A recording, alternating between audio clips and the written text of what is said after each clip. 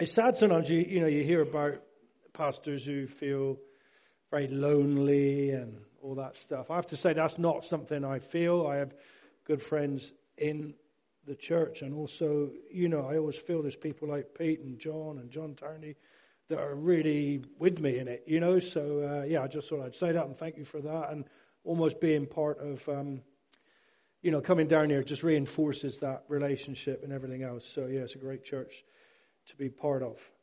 We sang that song, didn't we? I need you every hour. My word, I left the home this morning. I said to Bronwyn, I got no confidence in me whatsoever, but I've got full confidence that the Word of God will just go out and do what it does.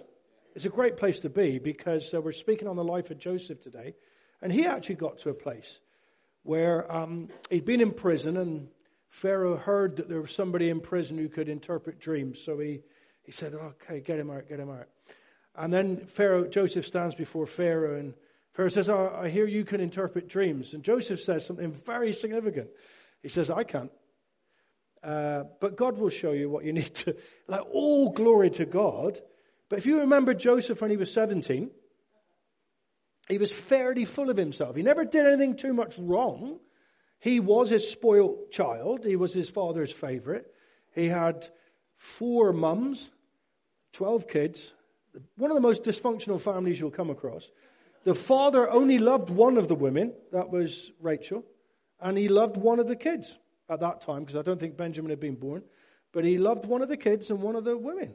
I mean, imagine growing up, you're one of the others, the other wives or the other kids, and you just know, you're just making up the furniture, really. You're not loved. And so Joseph was loved, and of course they hated him for it. Some of these kids are laughing. They're going, I know who the favorite is in our family. I know who's the one who can't do anything wrong. We're all victims in Britain. Just in case you don't know, we're all full of self-pity, aren't we? Myself included. But no, Joseph was the favorite. He was indulged. He hadn't done an awful lot wrong, but his father made it clear he was the favorite. He gave him, as you know, the special coat, which really said, you're not getting your hands dirty, mate. Even though you're the youngest, you will supervise all your older brothers and sisters. Bring me regular reports of where they're going wrong. I mean, no wonder they hated him. But you can't say it was all to do with Joseph's fault. I'm sort of digressing, but we're talking today lessons from the life of Joseph. Joseph's life takes up probably 12, 15 chapters in Genesis. We're going to do it in 30 minutes. So the life of Joseph. Anybody here Spanish? Nope. Anybody eaten tapas? Yeah. Good, isn't it? And so with tapas, what you get is a little bowl of that, little bowl of that, little bowl of that. In Britain, we have a big Sunday roast, don't we? You'll go home now to a big Sunday roast. I won't. My wife's South African. She don't do roast. It's terrible. There are a lot of good things about being married to Bronwyn, but every Sunday I walk home, my neighbours, the roast smell happens. But we like a big meal, don't we? But the Spanish, they like a little bit of that, and a little bit of this, and a little bit of this, a little bit of that. This is what we're doing today. 4 mini sermons, 4 little bowls rather than one big bowl, okay? And we're going to be looking at the life of Joseph to illustrate that. Well, I'm going to assume that you know a lot about the life of Joseph, because whether you've grown up in church or not, there's films like Prince of Egypt, there's Joseph and the Amazing Technicolor Dreamcoat, there's Jason Donovan, there's all these people that tell us about the life of Joseph. So there's a lot of stuff there. I'll assume you know something. We've already said about the early part of his life. 17 years old, brothers hate him, spoilt brat they think, and they want to kill him. This is a dysfunctional family. It's not a nice family. When you look at Genesis, you will see nothing but dysfunctional families. And what you don't want to do is go, well, if it's good enough for Abraham, Isaac, Jacob, I'm not doing too bad. You don't want to compare yourself to the people in Genesis. Because what you've got to remember is they had God, but they didn't. They're not people of the new covenant like us. They weren't born again. They don't have the Holy Spirit, that power. The New Testament says we've got everything we need for life and godliness. They didn't have what we have. They may have had amazing experiences of God. They may have had amazing dreams, amazing visions, angels, all that stuff. But on the ongoing basis, they weren't partakers of this new covenant. We have got special privileges. So don't compare people of the Old Testament to yourself and go, compared to them, I'm doing really great. Because it's really not the way to act. And so, in this dysfunctional family, they want to kill him. And they then scheme and they say, well, tell Dad that an animal took him, ripped his coat. But in actual fact, they relent. They sell him into slavery for 20 pieces of silver. There's so many similarities between Joseph's life and Jesus' life. That is just one. I wish I had time to tell you about 50 others, but he got sold for 20 pieces of silver. And he ends up then in Egypt, and he gets to be a slave or a servant in the house of a guy called Potiphar. I'm just bringing the story up to where we start. And come on, let's face it. Have you seen the new Meerkat advert? Automated. And it's set in a beautiful clifftop house on somewhere like not Beverly Hills, that's not on the coast, is it? But anyway, some beautiful. Now, if you're going to be a servant and you're going to be managing a household, there are good places to do it in. I'm a builder, and sometimes if I'm building in a house overlooking the sea, I have a happy day. Beautiful. Sometimes I'm in some horrible little flat, with no windows, and I think... And so I would suggest to you that Joseph is in a fairly nice environment, even though he's a slave. And his great thing, another thing that we can learn about Joseph, is that, as far as I see, he was very unprone to self-pity. That's one of my weaknesses, self-pity. You see, if I'd done not much wrong, been left, or brothers want to kill me, I then get sold as a slave, treated badly, and then end up in slavery, sweeping, cooking, all those things, I would probably be brushing like this. Poor old me. I thought life was going to be all right. It's turned out terrible. I'd probably be fairly consumed with all the bad stuff. But Joseph, wherever he goes, it says, the Lord was with him and he excelled. It's a real thing. Colossians 3:23 says, whatever you do, do it as unto the Lord. I struggle with that sometimes. If I'm doing a job for somebody who's horrible, it's not so easy to just cheerfully, yes, I'll do that, sir, no problem, sir. Some people don't give you a cup of tea all day. I don't feel like doing little extras for them. But other people give you cake and all that stuff. And you say, no problem, lady. I'll fix your gutter in for nothing, you see. And so it's no different for Joseph. He's in a place and he's doing a job. But nothing about him speaks of self-pity. Wherever he goes, even in prison, he excels. He impresses. He walks the extra mile. He does everything to be a good worker, if you like. Lesson for all of us on that. And so we get to the first little mini lesson. Defining moments pass the test. Let's look at Genesis 39, 6-10. So Potiphar, that's his boss, left everything he had in Joseph's care. With Joseph in charge, he did not concern himself with anything except the food he ate. Should I have a pot noodle tonight? Tin of ambrosia cream rice. That's all he had to worry about. Now Joseph was well built and handsome. And after a while, this is X-rated stuff. Hope there's no too many young children here. It was well built and handsome. And after a while, his master's wife took notice of Joseph and said, come to bed with me. But he refused. With me in charge, he told her, my master, that's Potiphar, does not concern himself with anything in the house. Everything he owns, he has entrusted to my care. No one is greater in this house than I am. In other words, I'm the boss. Apart from him, obviously. I'm the main man. He's given everything. He's put everything and everybody under my authority.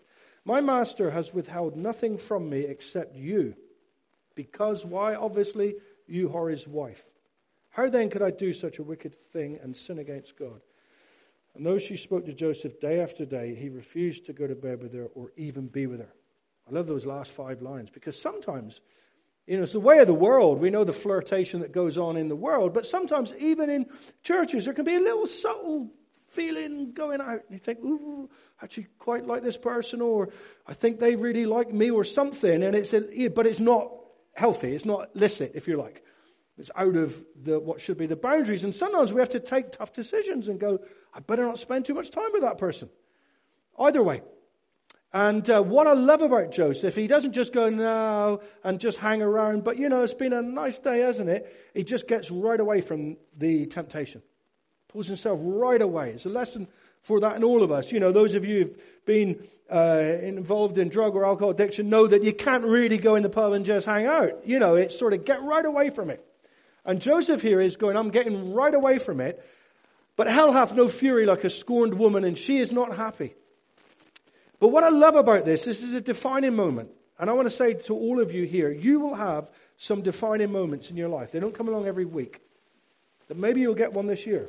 Maybe you've got one right now at this minute. A defining moment where you're facing something where you've got a choice. This way or that way. Think of the Methodist Church now and some of their ministers, and they're at a place where it's a defining moment. What are they going to do? And I've had them in my life. And I would encourage you, in your defining moments, pass the test. What Joseph does here is passes the test. He says, no. Very tempting, I would suggest. Probably Potiphar is doing a lot of work. He's a workaholic. She's probably attractive. I mean, it's so easy for him. He could justify it with all the bad things that have happened to me. I surely owe myself this one little treat or something. He could have easily justified it, but he just goes, no way, I can't do it. He passes the test. What I find amazing is this. You remember in the Garden of Eden? Adam and Eve. God gives them everything. So it's just one thing you can't do. Eat from that tree. Defining moment, they fail. They fall. The world is ruined. Joseph, I'll give you everything. It's almost like he knows that. I'm thankful, by the way, to somebody in our church who pointed this out, because they said it the other day, and I thought, wow, this is so similar. Joseph goes, everything. My pastor's entrusted me with everything, just one thing I can't control, if you like, or be in charge of, and that's you. That's forbidden fruit. Can't take it. Brilliant. He passes the test. And it says in the Bible that God's eyes range throughout the earth, looking for those people whose hearts are fully committed to Him so that He can strengthen them, so that He can really work with them. And God is looking for people like you. He'll give you a few tests, a few defining moments in your life. And if you pass, He goes, yes, He's proved faithful in small things. I can give Him loads now. He's passed this defining moment. Now, we don't always, by the way, and we fall sometimes. But what I'm suggesting is when you get your defining moments and you know it, and even though it's costly to obey, God can give you so much more going forward, and you'll have so much less circumstance and baggage in your life. Just think of David. David had a defining moment. He looked out. He owned everything. Everything was potentially his, but he saw some forbidden fruit. Bathsheba. And he said, bring that lady up. And then he does what he does, and then he has her husband killed. Terrible episode in his life. The consequences of that went through with him for years after years after years. His sons didn't respect him. They're like, oh yeah, Dad, you're lecturing us. What about what you did? Eh? Who are you to tell us? They actually hated him. Absalom hated him. Wanted to kill him. So even though God didn't turn His back on David, and He will never turn His back on you, when you make bad choices in your defining moments, you just have to accept that there will be consequences for maybe many years after that. Doesn't mean He's finished with you. All right? He's never finished with you. So I urge you, please, in these moments, make good choices in defining moments. I remember our church plant in Liscard, 2012-13. It had grown from 5 to about 18. And then it went to 16 and 15 and 13, 12, 11. John Turney rang up. You must be really struggling now. Yes, we are. He said, every church plant I know has had its defining moment when it's had to decide, are we called or are we not called? Are we in this or are we not in this? Are we going to fight or are we not going to fight? He said, I believe this is your defining moment. And we said, okay, we'll trust God. We'll go forward again. And since then, it's never stopped growing. Defining moments, he said exactly the same happened at Penzance. So defining moments, please, you'll get them. And when you've got one, you'll know it. Please, I urge you, if it's the hard way, go the hard way. But don't compromise. Second thing, second meal, second bowl of tapas. The healing balm of Gilead. It's so good today because I was going to ask for the song that goes, what the enemy, I can't sing, means for evil, you turn it to our good and for your glory. Does anybody know that song? One. That's great. And it's weird because it's a really big song, isn't it? I mean, it's like, it's not new or anything. It's just out there. You're always so ahead of us, but in this one moment, we've been singing this song for years, okay? And so I was going to ask, and a good job I didn't ask because you'd have gone, don't know it. But Beth said, we've actually got one that's similar. It's called Waymaker. And I love that song. And if there was a song today to go with this sermon, it would be Waymaker. If there's a song that is the theme over Joseph's life, it's Waymaker. Even when I don't feel it, you're still working. Even when I don't see it, you're still working. But I loved a couple of other lines that said, you are here healing every heart. You are here mending every heart. You see, God is Jehovah Rapha, one of his names, the Lord our healer. And the Old Testament talks about the healing balm of Gilead, which was an ointment that was really good at muscular pains, arthritic pains, all sorts of bodily aches and so on. The healing balm of Gilead. And I want to suggest to you that God is looking to bring healing into your life. But I also want to say something to you. That the Bible says God injures and he heals. He wounds and he binds up. Now you might freak out of that and go, what? Is it some sort of random thing? I might be the one who gets injured and he might be the one who gets healed, and maybe today his mood is he's going to injure me and tomorrow No. God injures us and God heals us just like a loving father does. I have to tell my son some things sometimes that hurt him. Okay? I injure him. And I don't regret it. Sometimes he needs to be injured. Sometimes we need to be injured for our own good. Yesterday he was playing football. He's a great footballer. Top scorer. I'm boasting now. Top scorer in the whole of the Plymouth and District League, okay? But his coach and I recognize there's one or two little weaknesses in his game. And yesterday I said, come on, we want to see this. And the game is on, and one of these weaknesses is that when the ball comes to him, he tends to wait for it to come to him.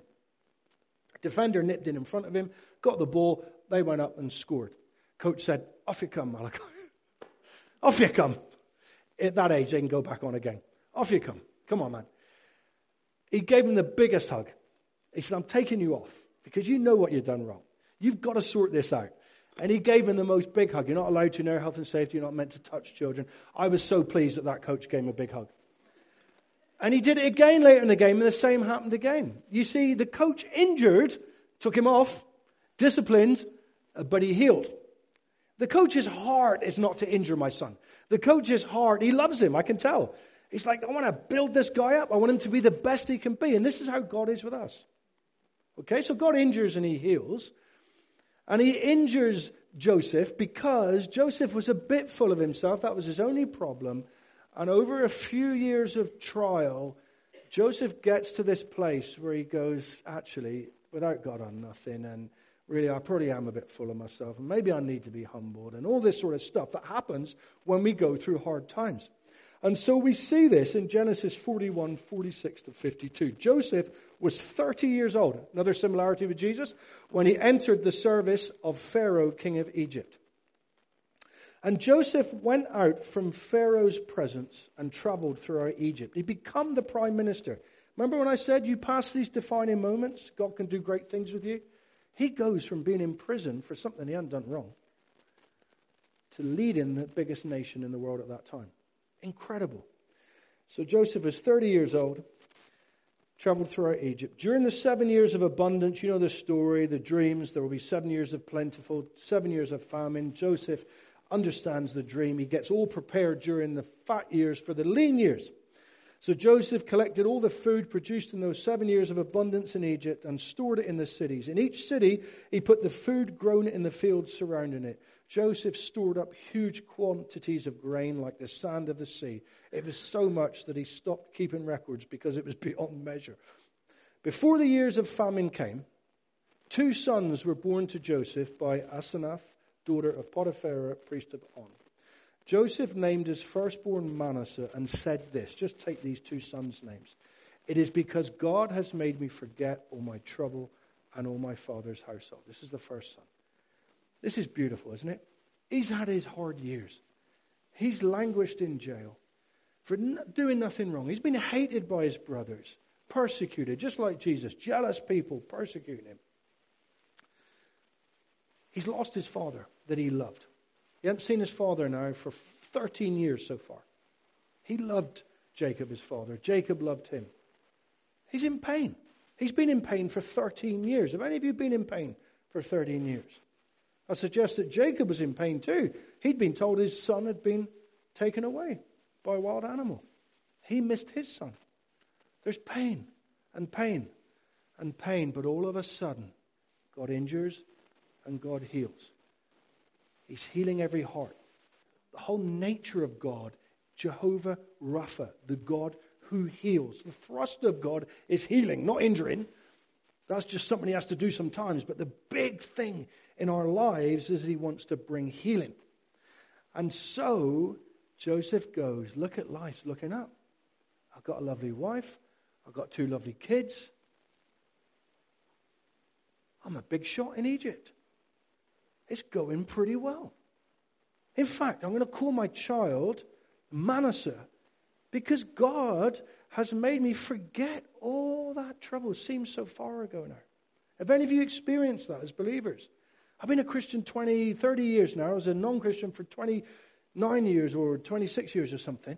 I had a lot of trauma. I can hardly remember it. Life is better. Life is good. I've had traumas even as a Christian. I had 2 awful years in church before I joined Light and Life. I can't even remember it now. It's good. God's brought healing. It's so distant, that stuff. Now I may have further traumas. You may have them. But God brings healing. So in the end, you heard the testimonies of Felix and Bonner down here, didn't you? Incredible. Bit by bit. Felix still wakes up some nights with traumatic dreams, PTSD dreams. But he knows that every day he takes a step forward in the kingdom of God, it's vanishing bit by bit, the old stuff, the old temptations, the old dreams, the old whatever. It's sort of going. He's now got married. Maybe soon he'll have kids. I don't know. But you see God doing this restoration. It's beautiful. And wait for the second son. The second son he named Ephraim. And he said, it is because God has made me fruitful in the land of my suffering. Isn't that amazing? This is the place. Egypt was my hellhole. Egypt was the place where I got trafficked to. Egypt was the place where I languished in jail. But all of a sudden, in the land of my suffering, wow, I'm the fruitful one. I'm the one being used to save thousands of lives. I'm the one who's got wealth. I've got everything. Now I've got wife, kids, all these things. I am fruitful. This very place that was my bad place has suddenly become my good place. Do any of you know that? Kieran. He's fruitful in the land of his suffering. He's fruitful in St. Austell, as far as I'm aware. He had a lot of sufferings in St. Austell. He probably caused a lot of suffering in St. Austell. But now he's fruitful in the land of his suffering. Now, I don't want to get too hooked up on geographical lands because we also have spiritual lands. Some of you, like you say, have come from backgrounds of addiction. The very land that caused you suffering and pain can be the very place where you see then in years to come a lot of fruit. Fruitful in amongst those people now. God's healed me. Now I can be fruitful to others. Your land of suffering might be bereavement. It might be financial meltdown and bankruptcy. And all of a sudden, like that guy who runs CAP, he went bankrupt and now he's fruitful in the land of debt, isn't he? Incredibly fruitful. I love this. This is a God, this speaks. So if you're suffering today, if you're in a place where you think, I'm going to tell you that God will make you, if you allow him, fruitful in the land of your suffering. That's something to hang on to. The next one, 3rd out of 4. Don't lose hope. It's easy for me to say, isn't it? Some of you may be in situations where you're going, I can't see any hope right now. Jacob. Think of Joseph's dad. That poor guy. He was a bit of a naughty boy, wasn't he? One of the dodgiest businessmen you'll come across. And really dishonest. But bit by bit, God sovereignly molded him, shaped him, changed him, until in the end he sort of wrestles with God and in the end submits. It's a long, drawn-out process with a lot of pain in the process. But eventually he gets there and God begins to reveal himself to Jacob through dreams and wonderful experiences, okay? He gets there in the end, Jacob. And then he has all these women and all these kids, not good again. But I believe that he was totally confident that a great nation was going to happen through his descendants. His grandfather, Abraham, would have told him about the ways that angels visited him. The father would have told him as well, Isaac, God spoke to me, confirmed the promise. It's going on to you. You've now got the blessing. I have no doubt that he knew that he was in the purposes of God. And I believe that he assumed that his first son, Joseph, was the one to take it on. But all of a sudden, Joseph's dead. He's not really. But Jacob thinks he's dead. He hasn't seen him for 15 years, as far as he was. No, he died 15 years ago. I haven't got time to look at all the scriptures now, but he never got over it. Some of you maybe have lost children. You don't get over it very easily. 13 years later, he's probably just thinking, I'm sure you spoke to me, God, but nothing makes sense. You see, we've got the little picture, haven't we?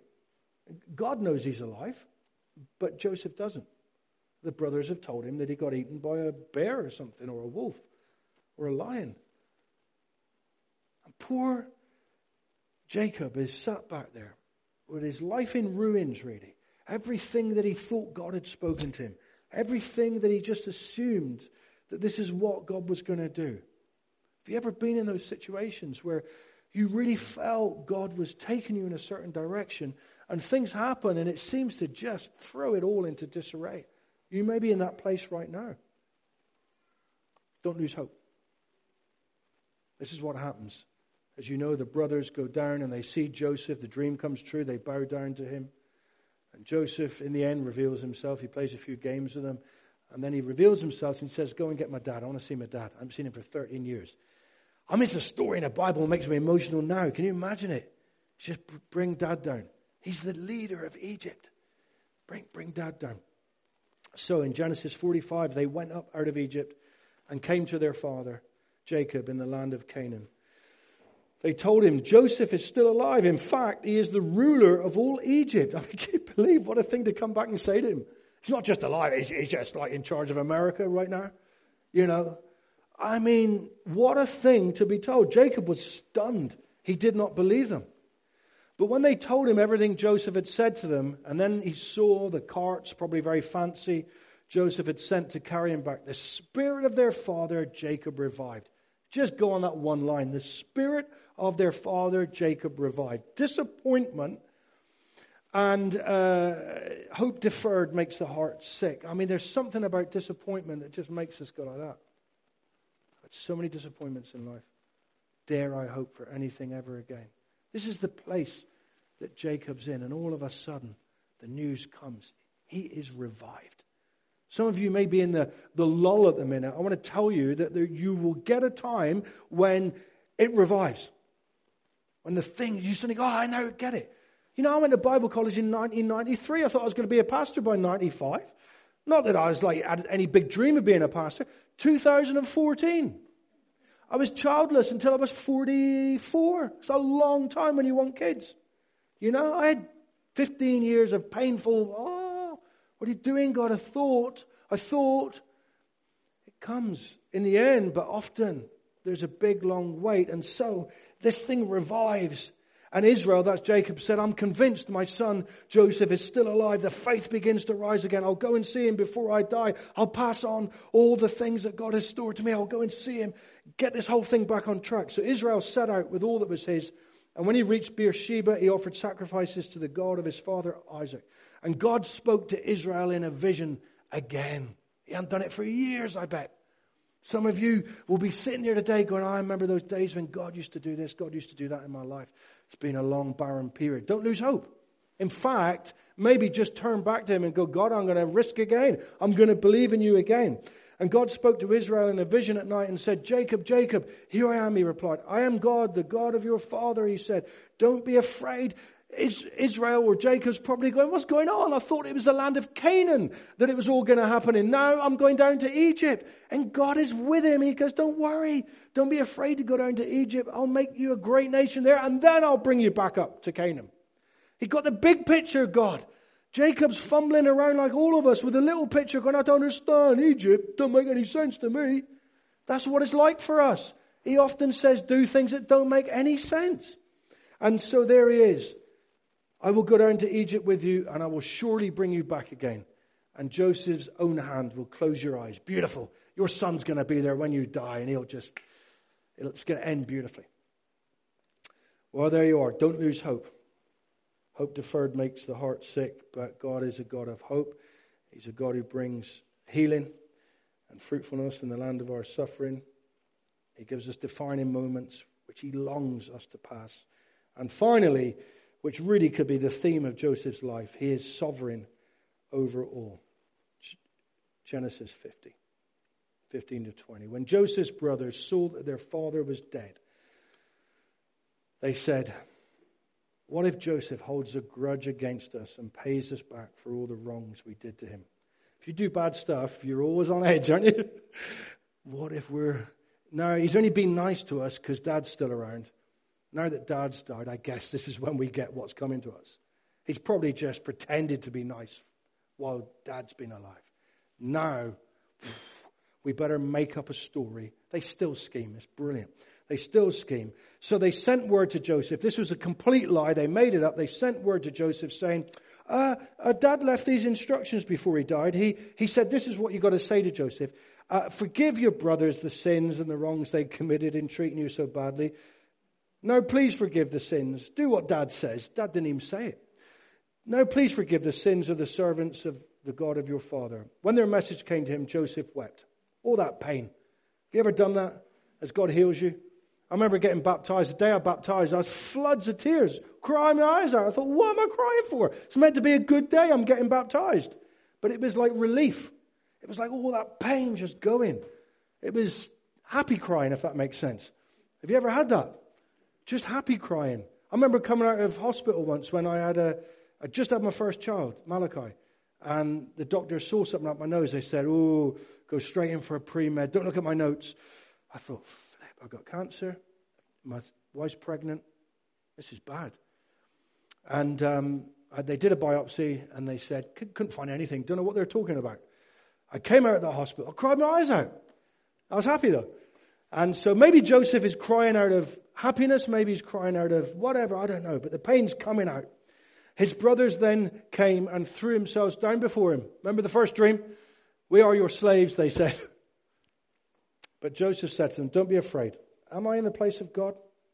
You intended to harm me, but God intended it for good, to accomplish what is now being done, the saving of many lives. What a key line. You intended to harm me, but God intended it for good, to accomplish what is now being done, the saving of many lives, including you and Dad. Because you'd have all died in the famine. The famine was in Canaan as well. But apart from that, he's saving thousands and thousands and thousands of lives right across Israel and across that part of the world. In other words, Joseph in his maturity now and in his hindsight, like all of us do in hindsight, we look back, we hate it at the time, we hate the struggle, we hate the pain, we hate the mistreatment, we hate it all. And we fight against it probably and moan about it. But then some years on we go, best thing that ever happened to me, losing that job. Best thing that ever happened to me, that person betraying me. Best thing that ever happened to me, that was. Because these hard moments have a wonderful way of maturing us, changing our directions. And so Joseph now maturely is able to go, you guys, you were rotten to me. But I'm really glad you were. Because God has brought so much good out of this. Isn't that a great place to be? Have you seen that film of that American girl who had her arm bitten off by a shark? Brilliant. Well, not brilliant. What I mean is, the film... No, but she actually says, I wouldn't change it. I wouldn't change it. I bet she didn't feel like that an hour later, or even a week later, or a month later. But now she looks back and goes, that's the best thing that ever happened to me. Fantastic. What about Joni Erickson? Dived in a pool, got paralyzed, 12 years old. I think she was about 12, 13. I bet she wasn't over happy the day after, the week after, the month after. But she gets to a place where she goes, I am so glad I wouldn't have my life any other way. This is beautiful. There's a Technicolor Dreamcoat right there. And so Joseph gets to this place where he goes, even what the enemy meant for evil, you turn it to our good and to your glory, for the saving of many lives. This is exactly a picture again of Jesus, isn't it? What the enemy just meant for evil on Jesus, hammer him at the cross, spit at him, beat him, do all that stuff, all that mistreatment. You're getting killed. The enemy thinks he's won. What the enemy means for evil, God turns it to our good. We have the resurrection of power of Jesus Christ in our lives now because God turned it to our good. Whatever circumstances you're in right now, we know that verse in Romans 8:28 that says, all things work together for the good of those who love the Lord and are called according to his purpose. All things work together. Not some things, all things. If you're born again, if you're a believer in Christ, if you've put your life in his hands, all things in your life work together for your good and for the glory of God. In the end. So I've finished. 4 little meals. I think the gist of the whole thing is that we see this beautiful picture of the sovereignty of God in Joseph's life from the start right to the end. We can identify it when we look back in our lives. We go, wow, God was there when I didn't see it. God was there when I didn't see it. Even when I don't see it, you never stop working. Even now when we don't see it, we just have to trust. We have to keep our hope. We have to believe that he is good. We have to believe he's sovereign. He hasn't got off the throne. He's not having a day off. He hasn't forgotten about us. You never stop working. I'll finish on this. That lovely line from the book of Joel, when he says this. He says to Israel, he's injured them. He sent a plague of locusts through the nation.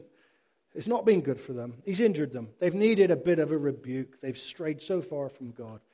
He says to them this, I will repay you for all the years the locust has eaten.